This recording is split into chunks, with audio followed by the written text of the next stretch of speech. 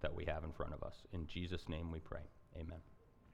All right, so as we look at this passage, we're going to talk about a few things, okay? The first thing we're going to talk about is context and codes, okay? The second thing is we're going to talk about children and parents, all right?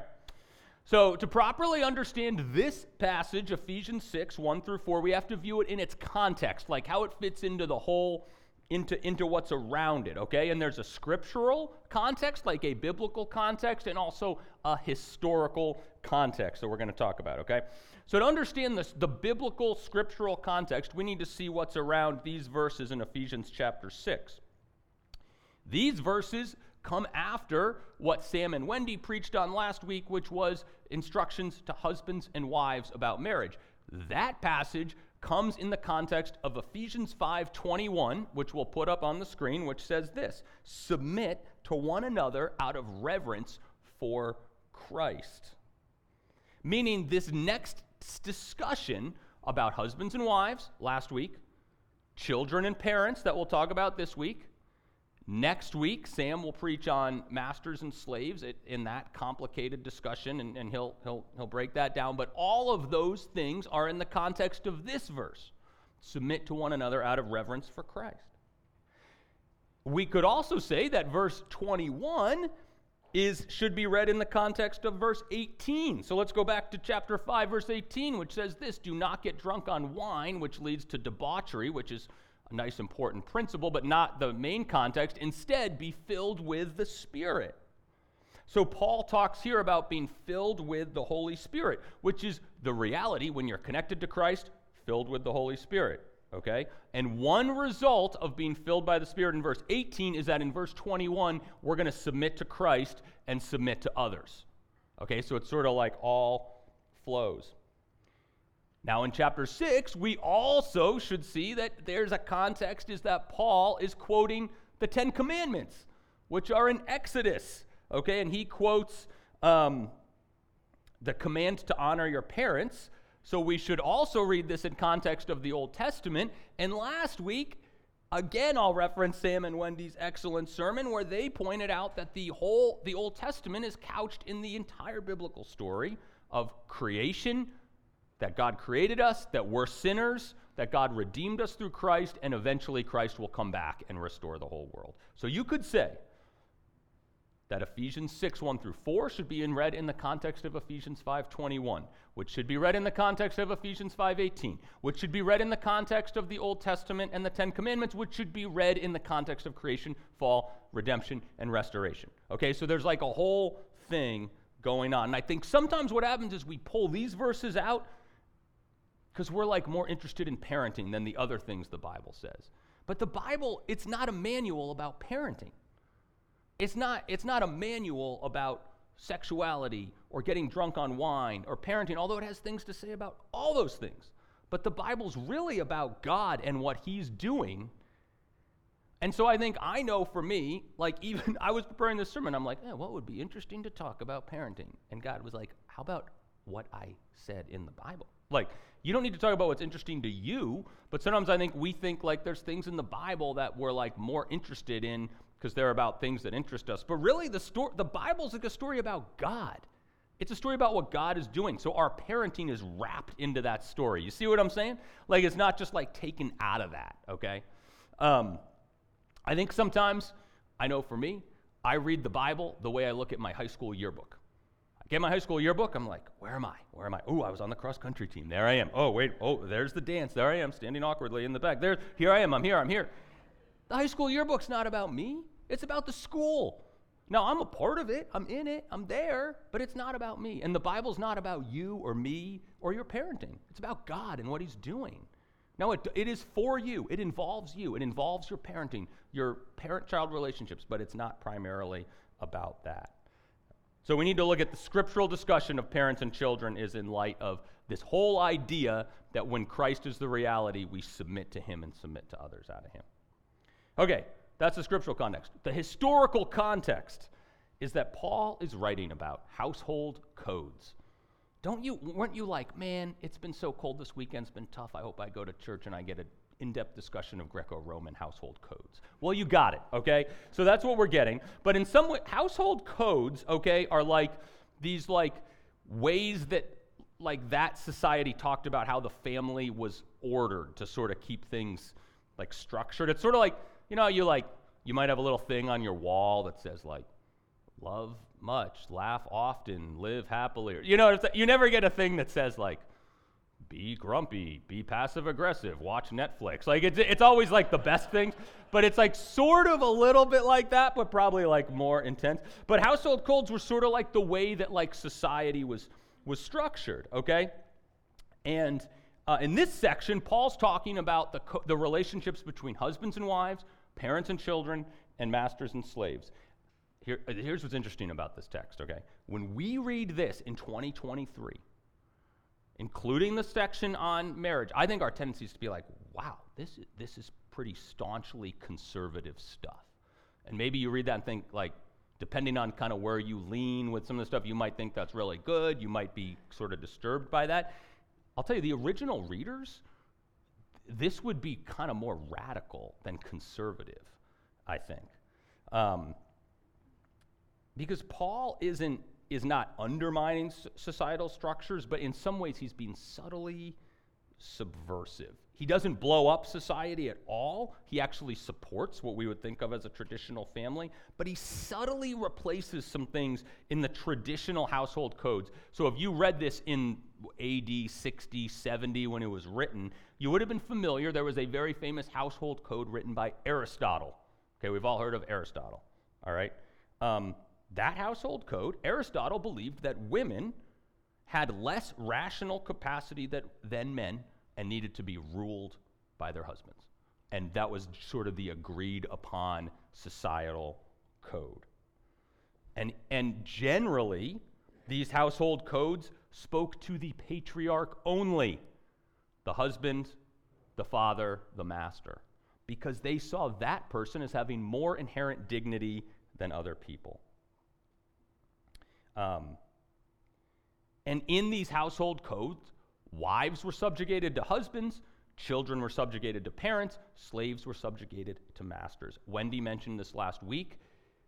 Those codes and even a poor interpretation of these verses have been used to do great harm to people in the church and outside of the church. That is not the point of these verses. Because one scholar I read this week called these codes the Jesus remix of the household code. Like, because of Jesus, our households are now ordered maybe similarly to how they were when Aristotle wrote, but really different.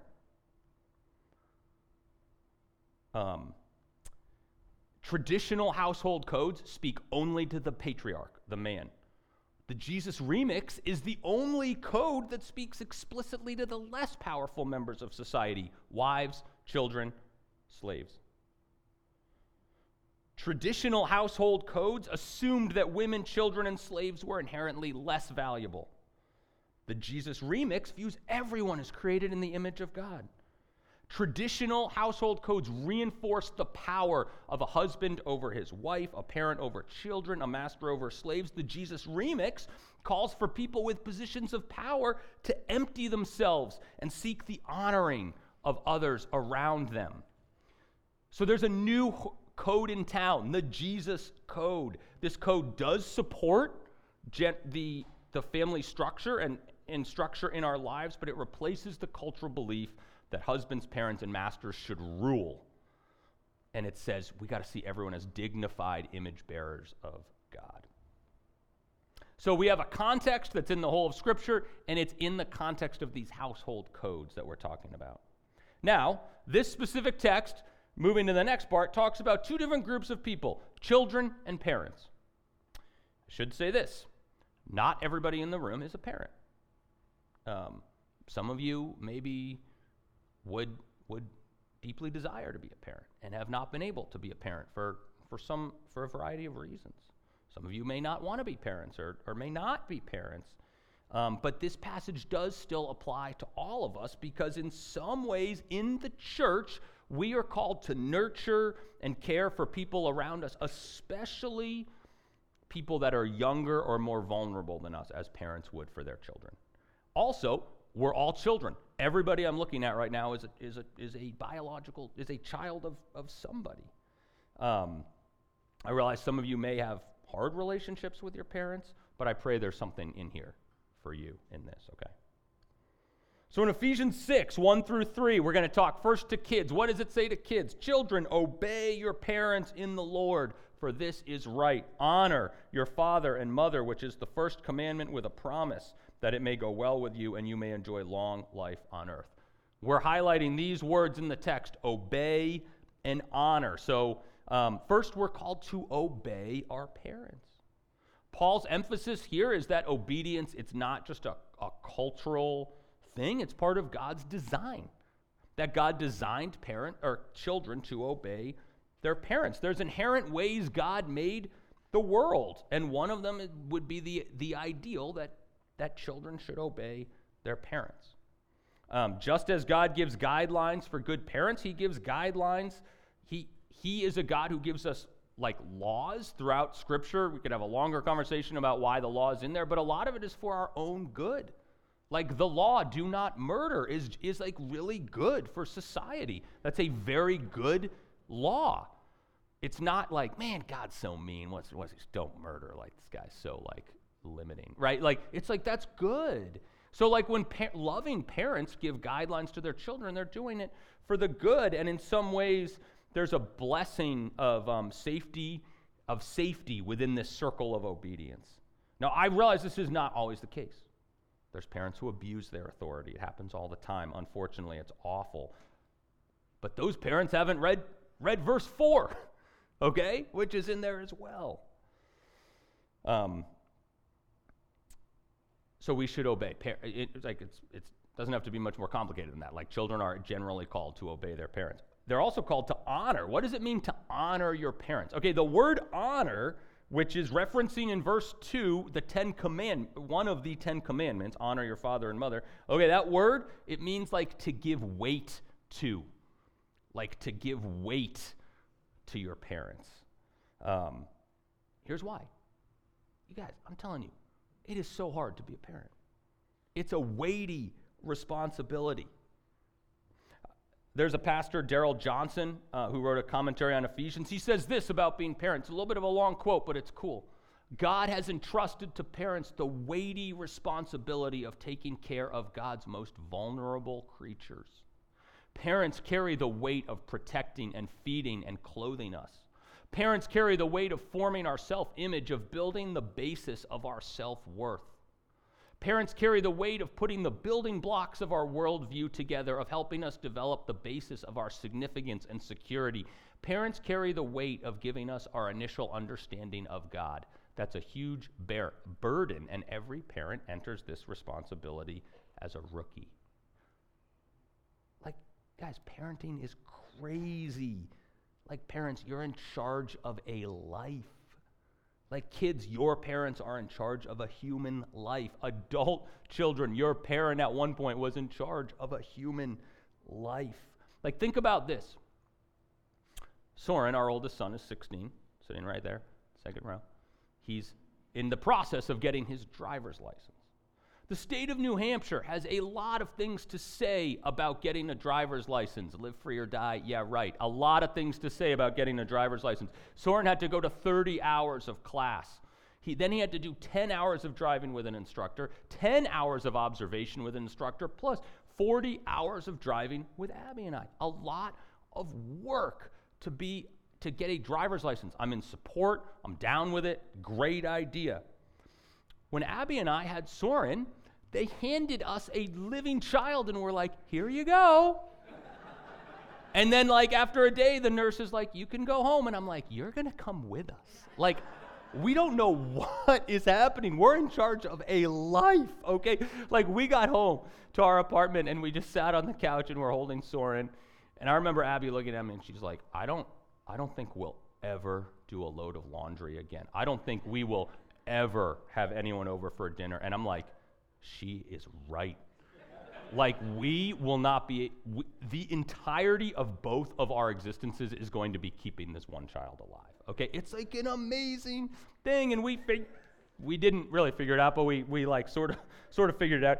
But like, it's weighty, right? And so parents do carry a weight, and like children should understand that, not to like be passive aggressive or shame them, but that it is a big deal. And so children like honor and obey your parents because it's a weighty thing that they're doing. Now I will say, here's a quick caveat, is this honor and obeying, it doesn't extend to a situation where parents are dangerous, abusive, because that doesn't fall in line with verse 4, okay? So speaking of verse 4, let's move into verse 4.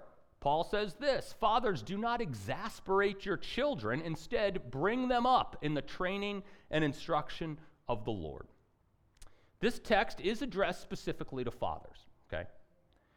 The entirety of the text is really addressed to fathers and mothers. In verse 1 and 2, we read, "Children, obey your parents." In verse 2, it says, "Honor your father and mother."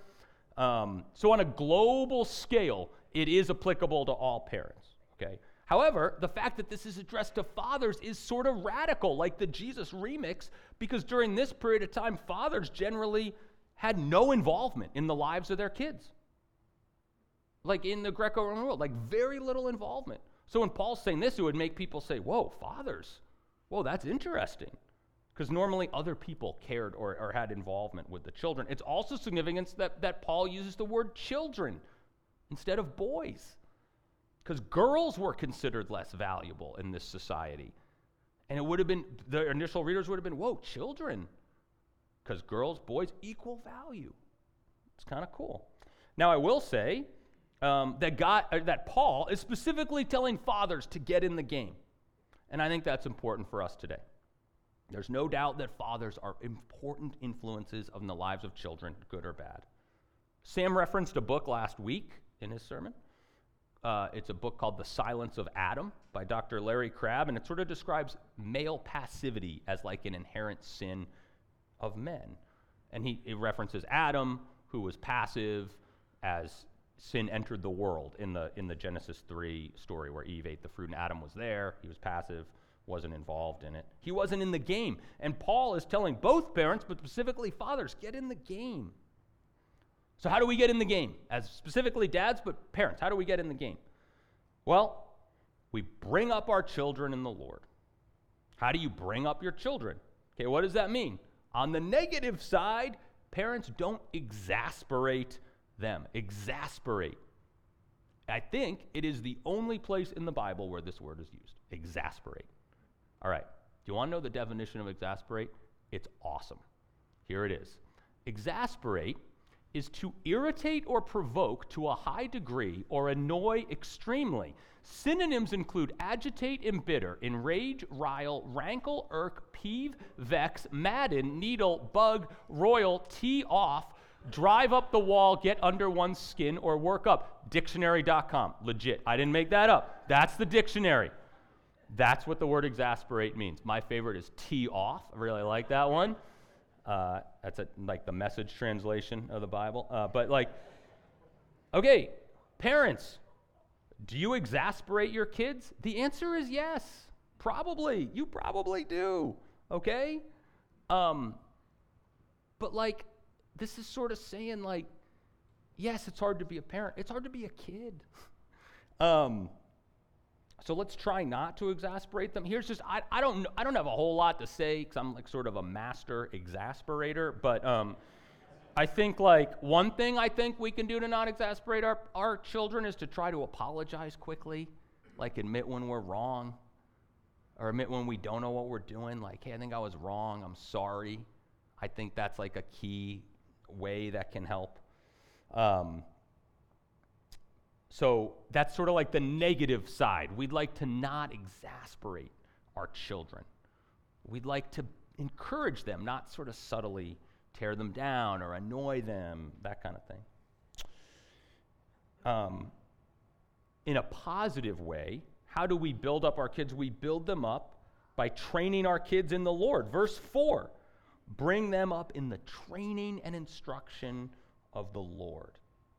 Okay, so here's the key. We train our kids in instruction of the Lord. This means as parents, we should be more concerned about our child's relationship with God than anything else. This starts with submitting our own lives to Christ first. Back to 5:21, this contextual verse, submit to one another out of reverence for Christ. As if you're a parent, your first allegiance is not to your children, it's to Jesus Christ. Years ago, I read a great book on parenting. It was called this: Parenting is Your Highest Calling and 8 Other Myths That Trap Us in Worry and Guilt. And the author, Leslie Leyland Fields, wrote a purposely provocative title. Parenting is not your highest calling, is essentially what she's saying. Your highest calling is to be a follower of Jesus Christ. And as we submit our lives to Christ, that ultimately is going to help us parent our own children. Another great parenting book is the book Sticky Faith that's been referenced. We reference it around here a lot. It's a really wonderful book on parenting, but it puts it succinctly in saying that when it comes to faith and parenting, you generally get what you are. Meaning parents are the key influence on the lives of their kids. To my own children, you're going to, I guess, drink a lot of coffee, listen to a lot of sports radio, and have some strange quirks. So you're welcome for that. But you tend to get what you are. So like when we submit ourselves to Christ, it does, now that, again, it's not an ironclad rule. God gives us freedom, gives kids freedom. We all know like raising children is the wild, wild west, and like we don't quite know what's going to happen. But we pray, and like the reality is as we submit out of reverence for Christ, there's something to that. In our church, we practice the process of submitting our own dreams for our kids to the Lord in our dedication. We, every once in a while, have children dedicated. And during the dedication process, parents stand on stage and they take vows. They're really cool, actually. I'm going to put them up on the slide here. These are what the dedication vows are. There's 2 questions for parents. Question 1, do you dedicate yourselves to be godly parents, modeling the love of God, faith in Jesus, and a life yielded to the Spirit? Dedication question number 2. Do you commit your child to God's sovereign care and submitting your dreams, ambitions, and expectations for him or her? Give your child over to God and his sovereign purposes and intents. Notice that these vows specifically use the language of submission. Submitting your dreams for your child to the Lord. We submit our dreams. It doesn't mean we can't have dreams for our kids or want them to get a good education, marry a good person. Like that's good and right. The Bible has things to say about that, but we ultimately submit our dreams to the Lord. There's also a great additional 3rd question we use in our dedication vows, which is for the whole church, everybody. It says this: do you commit your child to God's sovereign care? Oh, that's the wrong question. Sorry. It's okay. I'll read it for you. It's really good. That's the question number 2. But question number 3 is this. Okay, listen to this. Do you commit yourselves as the community of Jesus Christ to care for this child and their parents, to uphold them in love, to encourage them in grace, and to hold them to the truth of these vows? So it's like if you do not have children in our church, the whole congregation takes a vow that we're going to try to care for these children. Because yes, there's a household code, but part of the Jesus remix that we're part of a new family, the family of God, which includes this church and capital C church and a lot of believers all around the world. But so it's this idea that like everybody has a part to play in training up children in the instruction of the Lord. So as a parent, I'd encourage you to admit that you don't know what you're doing, and then submit yourself to the Lord. Say, God, I want you to help me. And then submit your dreams for your child to the Lord. Early on, when we were young parents, I heard someone say that their prayer for their children was, I pray that they would love Jesus more than anything else in the world. And that's a prayer we've tried to pray over and over. I don't know what to do, God, with screen time or school choice or this or that, but I do know that I want them to love you more than anything else in the world. I can pray that and pray for some wisdom. And then I'd say, like, find some other parents that you respect, that you look up to. Just spend time with them, talk to them, get to know what they do, and look for resources that help. All right, I'll close with this. As children, we're called to obey parents at all ages and stages of life. But we worship Jesus. And as parents, we're called to love and care for our children, but we submit those dreams to Jesus. This is one of my favorite descriptions of Jesus in John chapter 1, verse 14. It says this: the Word became flesh. The Word is God, or this eternal truth principle. Became flesh. Jesus became man. The Word became flesh and made his dwelling among us.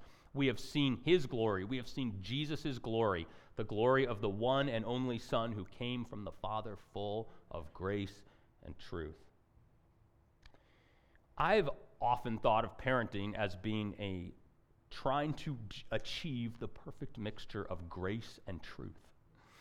And maybe I sometimes think of life as a spectrum, grace on one side, truth on the other. And if we go all the way to grace, we got to have some truth. There has to be some principles that we use to anchor us. And if we go all the way to truth, we need some grace. We need love and compassion. And as a parent, I got to be right in the middle. I got to be the perfect mixture of grace and truth. You know what, though? I don't, because I'm not.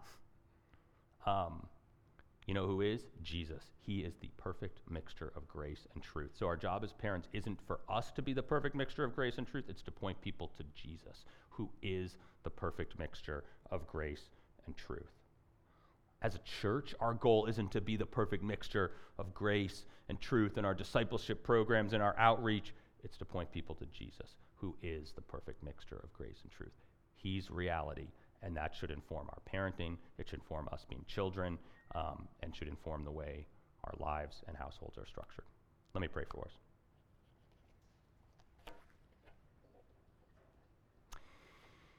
Father, thank you that you became flesh in Jesus, and the reality of life is found in your Son, Jesus. We thank you for this book of Ephesians, which talks about the reality being that we're part of your family, we follow you, and has many things to say about our lives and about being children and being parents.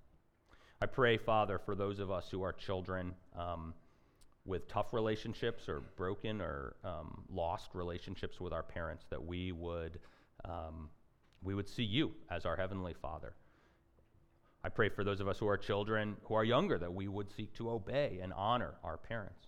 I pray for those of us who are parents, that you would help us to not exasperate our children, but to build them up in the training and instruction of the Lord. And we pray most of all that we would be people, whether we are parents or not, that point people to you, Jesus, the perfect mixture of grace and truth. Thank you that you gave us the truth and you offered us so much grace. So we love you. We thank you. In Jesus' name we pray. Amen. Stand once again to sing.